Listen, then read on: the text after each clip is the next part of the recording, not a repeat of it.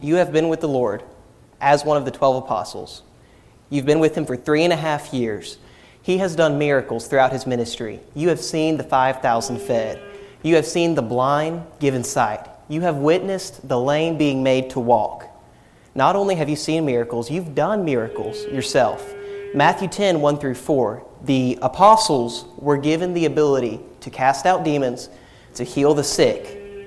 Now, you've seen all those miracles. You've done them yourself. Also, you've heard the teachings of Christ. From the Sermon on the Mount to the time Christ is washing your feet to clean your pride, you have heard what he has had to say. All of this, and you are still willing to betray your Lord. Imagine being Judas. Could you do what he did? Now, did he wake up one day and think to himself, you know what? I want to be the betrayer of the Messiah. I want to be written down in history as the one that gave our Lord to the chief priests and Pharisees. It started much differently than that. If you will, turn to John chapter 12. John chapter 12. It started with just a little covetousness. Verse 1, Then Jesus, 6 days before the Passover, came to Bethany, where Lazarus was, which had been dead, whom he raised from the dead. There they made him a supper, and Martha served, but Lazarus was one of them that sat at the table with him. Then Mary took a pound of ointment of spikenard, very costly, and anointed the feet of Jesus, and wiped his feet with her hair. And the house was filled with the odor of the ointment. Then saith one of his disciples, Judas Iscariot, Simon's son, which should betray him, Why was not this ointment sold for 300 pence and given to the poor? This he said, not that he cared for the poor, but because he was a thief and had the bag and bare what was put therein. Then said Jesus, Let her alone. Against the day of my burying hath she kept this. For the poor always ye have with you, but me ye have not always. We will highlight 3 examples from this passage. First, there is Mary. She comes to Christ with 300 pence worth of this ointment. A 300 pence would have roughly been a year's wage at that time. And this is poured on Christ's feet, on his head, as recorded in the other accounts, used in moments. Were the other apostles right? Could this have been used for a better reason? This was used to glorify and honor Christ. And there is no better use of money. And Christ corrected the other apostles when they thought there was a better way to use it. Now, Judas thought of something different. He was not sincere. Moving forward, we looked at Mary's sacrifice. If you will, turn to Matthew 26. Matthew chapter 26. Christ says more about Mary than just what is in John 12. Verse 10. When Jesus understood it, he said unto them, Why trouble ye the woman? For she hath wrought a good work upon me. For ye have the poor always with you, but me ye have not always. For in that she hath poured this ointment on my body, she did it for my burial. Verily I say unto you, wheresoever this gospel shall be preached in the whole world, there shall also this that this woman hath done be preached for a memorial of her. Mary's sacrifice, Mary's giving, is memorialized so that we can see it today. Whenever God honors someone in Scripture, it is not just because that person is so good. It is so that we can follow that same example in our lives today. Let us follow the example of Mary, willing to give anything to honor our Lord. Her sacrifice, remember her example. And then there is Christ's. He honors her. And in his words, he says in verse 12, For in that she hath poured this ointment on my body, she did it for my burial. Christ is about to die for the sins of the world. But does he focus on his own sacrifice? Does he tell Judas, You sinner, I am about to die for you, and you will not let my feet be anointed? You will not let my head be washed? No, he focuses on Mary. He looks and says, Look at her example. I am defending her, and you ought to treat her better than you are right now. Christ focused on what was needed, not on what let him blow off steam. Not that our Lord ever blew off steam in that way. He always did what was appropriate. There is the selfless example of Mary. There is the incredible example of our Lord. And then there's Judas, that hero that faltered. The stain in the garment, the ungodliness that tries to take away from this picture. Back in John chapter 12, he is the ringleader. Matthew 26 and Mark 14 both record the anointing, but John 12 is what points out Judas was the one leading this. He says, "Why wasn't this given for the poor, sold for 300 pence? This he said because he was a thief, not because he actually cared for the poor. Judas was insincere. Judas was a liar. And he did this despite the Lord that was right there with him. He was covetous. Now, what is covetousness in and of itself? It is desiring something to the point you will go outside of God's way to get it. And he did this despite Christ's teaching on covetousness multiple times. If you will, turn to Matthew chapter 6. Matthew chapter 6. Starting in verse 19. This is not talking about covetousness per se. Well, it is ultimately. Verse 19. Lay not up for yourselves treasures upon earth, where moth and rust doth corrupt, and where thieves break through and steal. But lay up for yourselves treasures in heaven, where neither moth nor rust doth corrupt, and where thieves do not break through nor steal. For where your treasure is, there will your heart be also. The light of the body is the eye. If therefore thine eye be single, thy whole body shall be full of light. If thine eye be evil, thy whole body shall be full of darkness. If therefore the light that is in thee be darkness, how great is that darkness? No man can serve two masters, for he will hate the one and love the other, or else he will hold to the one and despise the other. Ye cannot serve God and mammon. Judas was laying up his treasure on earth. Now Christ says, do not lay up your treasures where men break in and steal. Judas was laying up his treasure on earth, and he was the reason we ought not to lay up that treasure. He was a thief. Now, Judas laid up his treasure on earth. He was focused on that unrighteous mammon. The light of the body is the eye. Matthew chapter 6. Let me turn back there. Matthew 6. The light of the body is the eye. If therefore thine eye be single, thy whole body shall be full of light. Why in the world is Christ speaking about our eyes when he is mentioning money? What is your focus? Is your focus on that unrighteous mammon, on what is darkness? Judas was. Now, verse 23, but if thine eye be evil, thy whole body shall be full of darkness. If therefore the light that is in thee be darkness, how great is that darkness? Remember Judas, the one that had that darkness within him. He was too selfish to follow the righteousness of God. He was too selfishness to appreciate the example of Mary. He was full of that darkness, and it grew into more than just wanting money. That is Matthew chapter 6. If you will, turn to Luke chapter 12. Luke chapter 12, starting in verse 13. And one of the company said unto him, Master, speak to my brother, that he divide the inheritance with me. And he said unto him, Man, who made me a ruler and divider over you? And he said unto them, Take heed, and beware of covetousness. For a man's life consisteth not in the abundance of the things which he possesseth. This man comes to Christ. In Bible times, the oldest son would receive a double portion from what the other sons had. And this younger brother wanted that extra amount. He wanted it perhaps split down the middle. But that is not how God designed it. In Christ, our Lord tells him, Who made me a ruler and judge over you? This has been set in how it is supposed to be.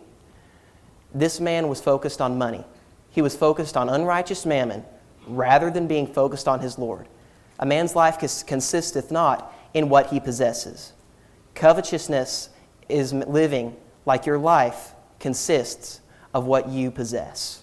Judas did that, and where did it lead him? Judas started with just a love of money. Now, what led him to what he did later on? If you will, turn to Luke 16. Luke chapter 16, verse 14.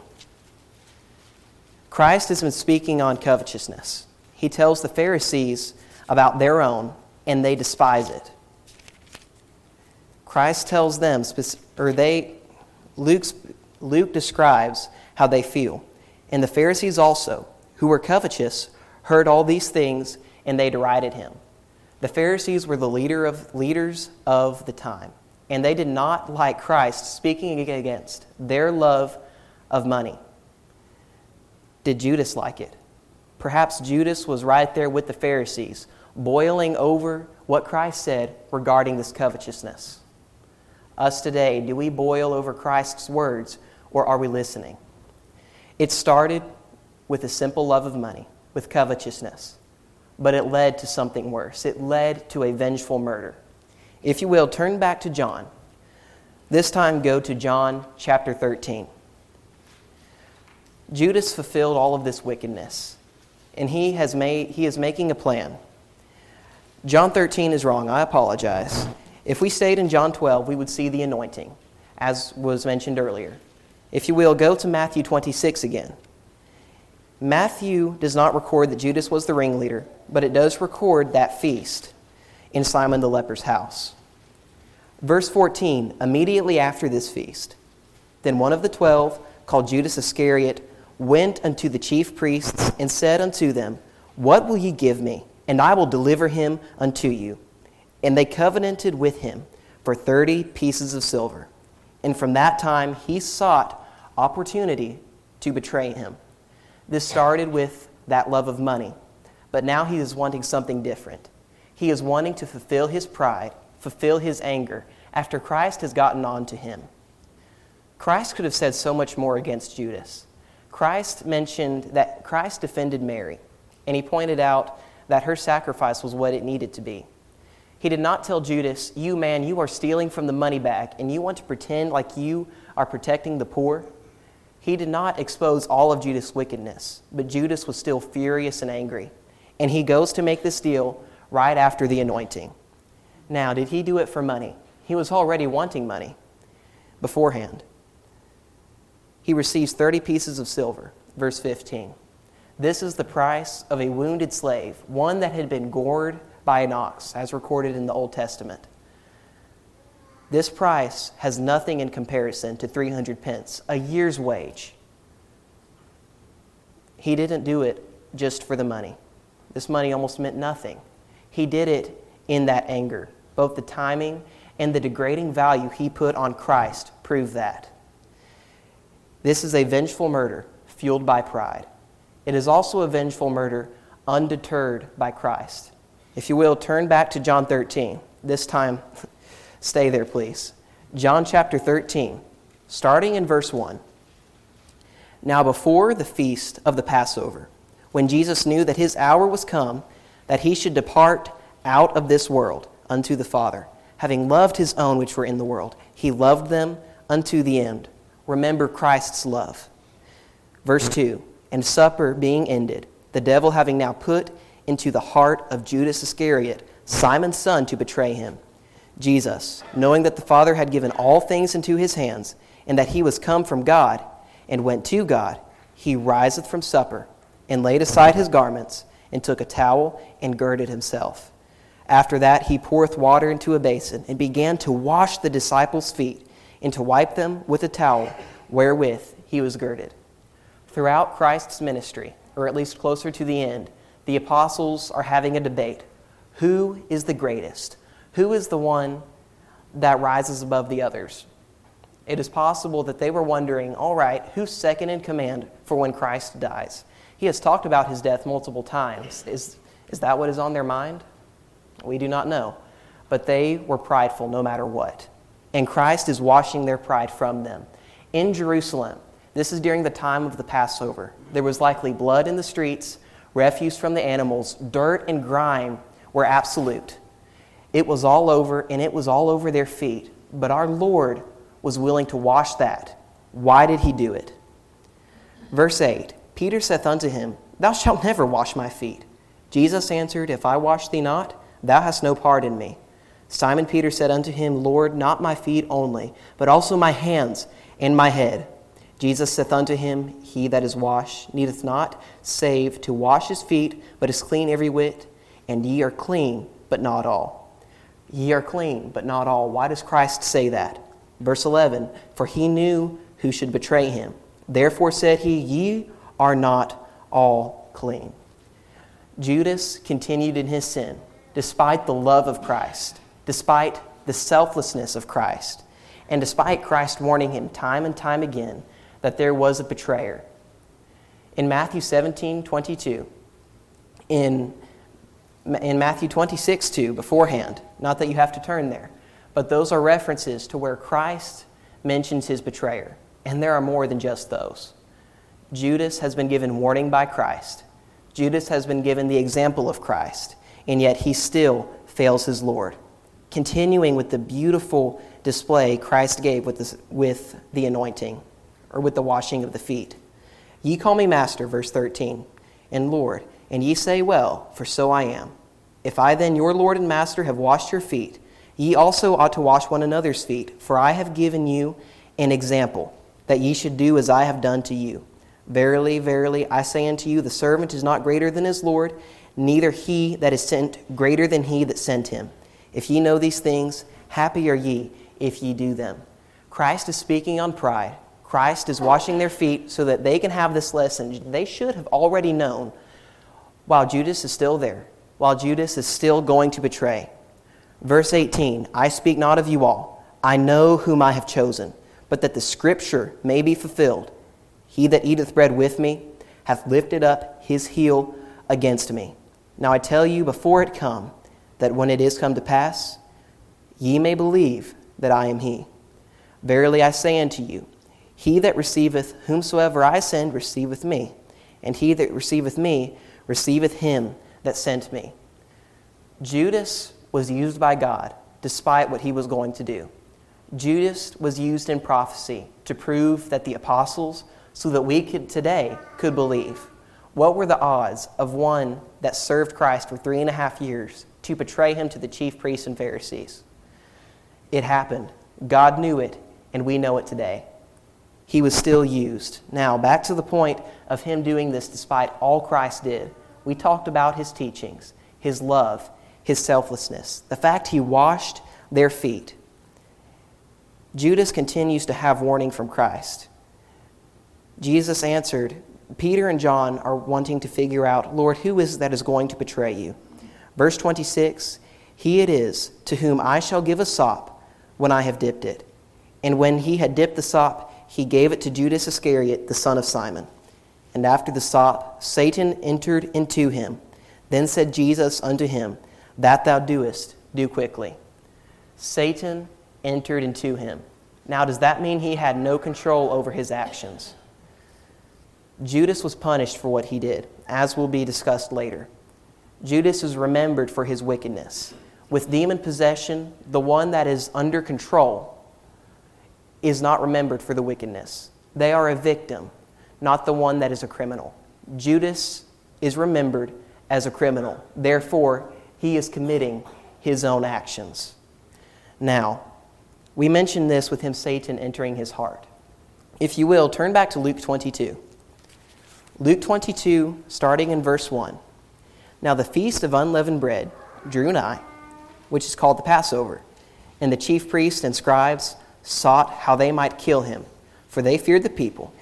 Then entered Satan into Judas, surnamed Iscariot, being of the number of the 12.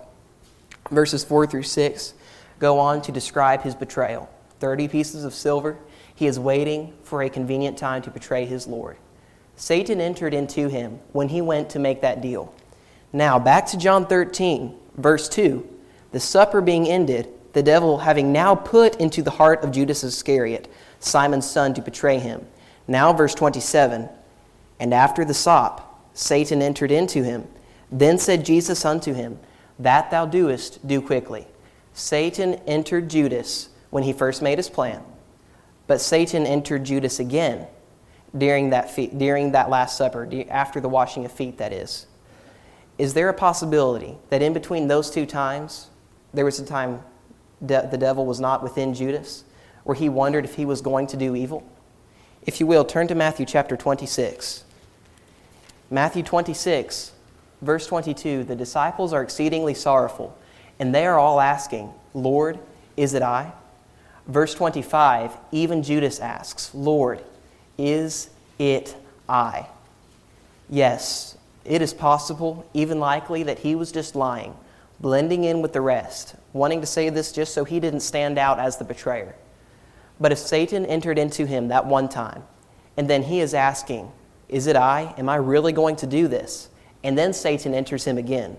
Is there a chance he wondered? Most of us here, at least those accountable, have been in a similar situation where we're wondering, am I really going to go for that touch, for that bottle, for that cigarette, even though I know it is wrong? Am I going to follow wickedness, or am I going to follow my Lord? Perhaps Judas was in that situation. We can learn from him being blatantly dishonest. We can learn from him being unsure in his actions. Now, no matter what, Judas stayed in his wicked path. This vengeful murder was fueled by pride. It was undeterred by Christ, and it was fulfilled that night. Matthew 26, turning there, if you are not there already. Matthew 26. Judas goes out to make his deal after the supper. Now, verse 47, Christ is in the garden. He has prayed to his Lord, asking if this cup can pass. Again, remember Christ's selflessness, Christ's sacrifice. And then there's this opposite selfishness of Judas. Verse 47, and while he yet spake, Christ was speaking, lo, Judas, one of the 12, came, and with him a great multitude with swords and staves, from the chief priests and elders of the people. Now he that betrayed him, gave them a sign, saying, whomsoever I shall kiss, that same is he. Hold him fast. And forthwith he came to Jesus and said, Hail, Master, and kissed him. And Jesus said unto him, Friend, wherefore art thou come? Then came they and laid hands on Jesus and took him. We mentioned there was a possibility of doubt within Judas' heart, where Satan entered into him again. There is no doubt now. He is using every dishonest asset at his disposal to betray his Lord. He comes to him with the words of one that honors Christ. Hail, Master! He comes to him with the gesture of a friend. He kisses him. He is enveloped in his wickedness. He has chosen the path of deceit. Remember, it started with just that covetousness, that love of money. And now he is coveting his own pride, willing to trade the life of Christ for it. All of that wickedness was fulfilled that night. Now, did it stop there? Did it stop with him murdering Christ? Did he change? Matthew 27, starting in verse 3. This is after Christ has been condemned for his actions. Christ was not condemned for his actions. This is after Christ was condemned despite being innocent. Then Judas, which had betrayed him, when he saw that he was condemned, repented himself, and brought again the 30 pieces of silver to the chief priests and elders, saying, I have sinned in that I have betrayed the innocent blood. And they said, What is that to us? See thou to that. And he cast down the pieces of silver in the temple and departed, and went and hanged himself. Judas was sorry. He regretted his actions, but was it godly sorrow? 2 Corinthians 7:10, godly sorrow worketh repentance unto salvation, not to be repented of, but the sorrow of the world worketh death. What did the sorrow of Judas work? He went and hanged himself. True repentance is usually described with the word metanoeo in the Greek. Meta, change, nueo, having to do with the neurology. A change of mind, and this change of mind would lead to a change of life. The word used to describe Judas is different. Don't ask me to pronounce it, but it means more a regret. He was sorry for his actions, but he was not sorry enough to repent to his Lord. Us today, when wickedness comes, when we decide to follow it, will we regret it enough to come to our Lord, or will we just run away from it? Judas had worldly repentance. He also had a corrupted confession. Where did he go? Did he go to the apostles saying, Friends, I have betrayed our Lord. I am sorry. Did he go to God himself and say, Lord, I have betrayed your Son and given him into the hands of those that desire his life? No. Then Judas, he goes to the chief priests and Pharisees, the ones that gave him the 30 pieces of silver in the first place. He does not go to the ones that could actually change any. He does not go to the ones that would be his friends. He went where he thought he could change what happened. But instead, he realized he could not change anything. There could not be a refund on this blood money. And because of that, he goes and kills himself. He loses his physical life. Now, corrupted confession, worldly repentance, those were his reactions to what he did. What did he lose? If you will, turn to Acts chapter 1. Acts 1, 15 through 25. It all started with that covetousness. And that covetousness grew from money to his own pride, and it's led to his own death. What were the consequences of not bridling his own selfishness? Verse 15. In those days, Peter stood up in the midst of the disciples and said, the number of names together were about 120. He did not say that. That is a parenthetical statement. Verse 16, men and brethren, the scripture must needs have been fulfilled, which the Holy Ghost by the mouth of David spake before concerning Judas, which was guide to them that took Jesus. We mentioned that Christ said that these things happened so that they would believe. Peter remarks that sentiment here. Now, verse 17, for he was numbered with us and had obtained part of this ministry. Judas losses. First, he lost his position. He lost this ministry. He was an apostle of Christ, a position only held by a total of 14 men. The first 12 apostles, then Matthias, and then Paul later on. He had a special place, but he gave it up for his own greed, for his own selfishness. What else? Verse 14, now this man purchased a field with the reward of iniquity, and falling headlong, he burst asunder in the midst, and all his bowels gushed out. And it was known unto all the dwellers at Jerusalem, insomuch as that field in their proper tongue is called Ekeldama, that is to say, the field of blood. It is known to all the dwellers in Jerusalem how he died and that he betrayed Christ. He is known for his wickedness. Now, Matthew 10, 1 through 4, not that you have to turn there. Mark 3, 21 through 23, Luke 6, 16, and John 12, 4.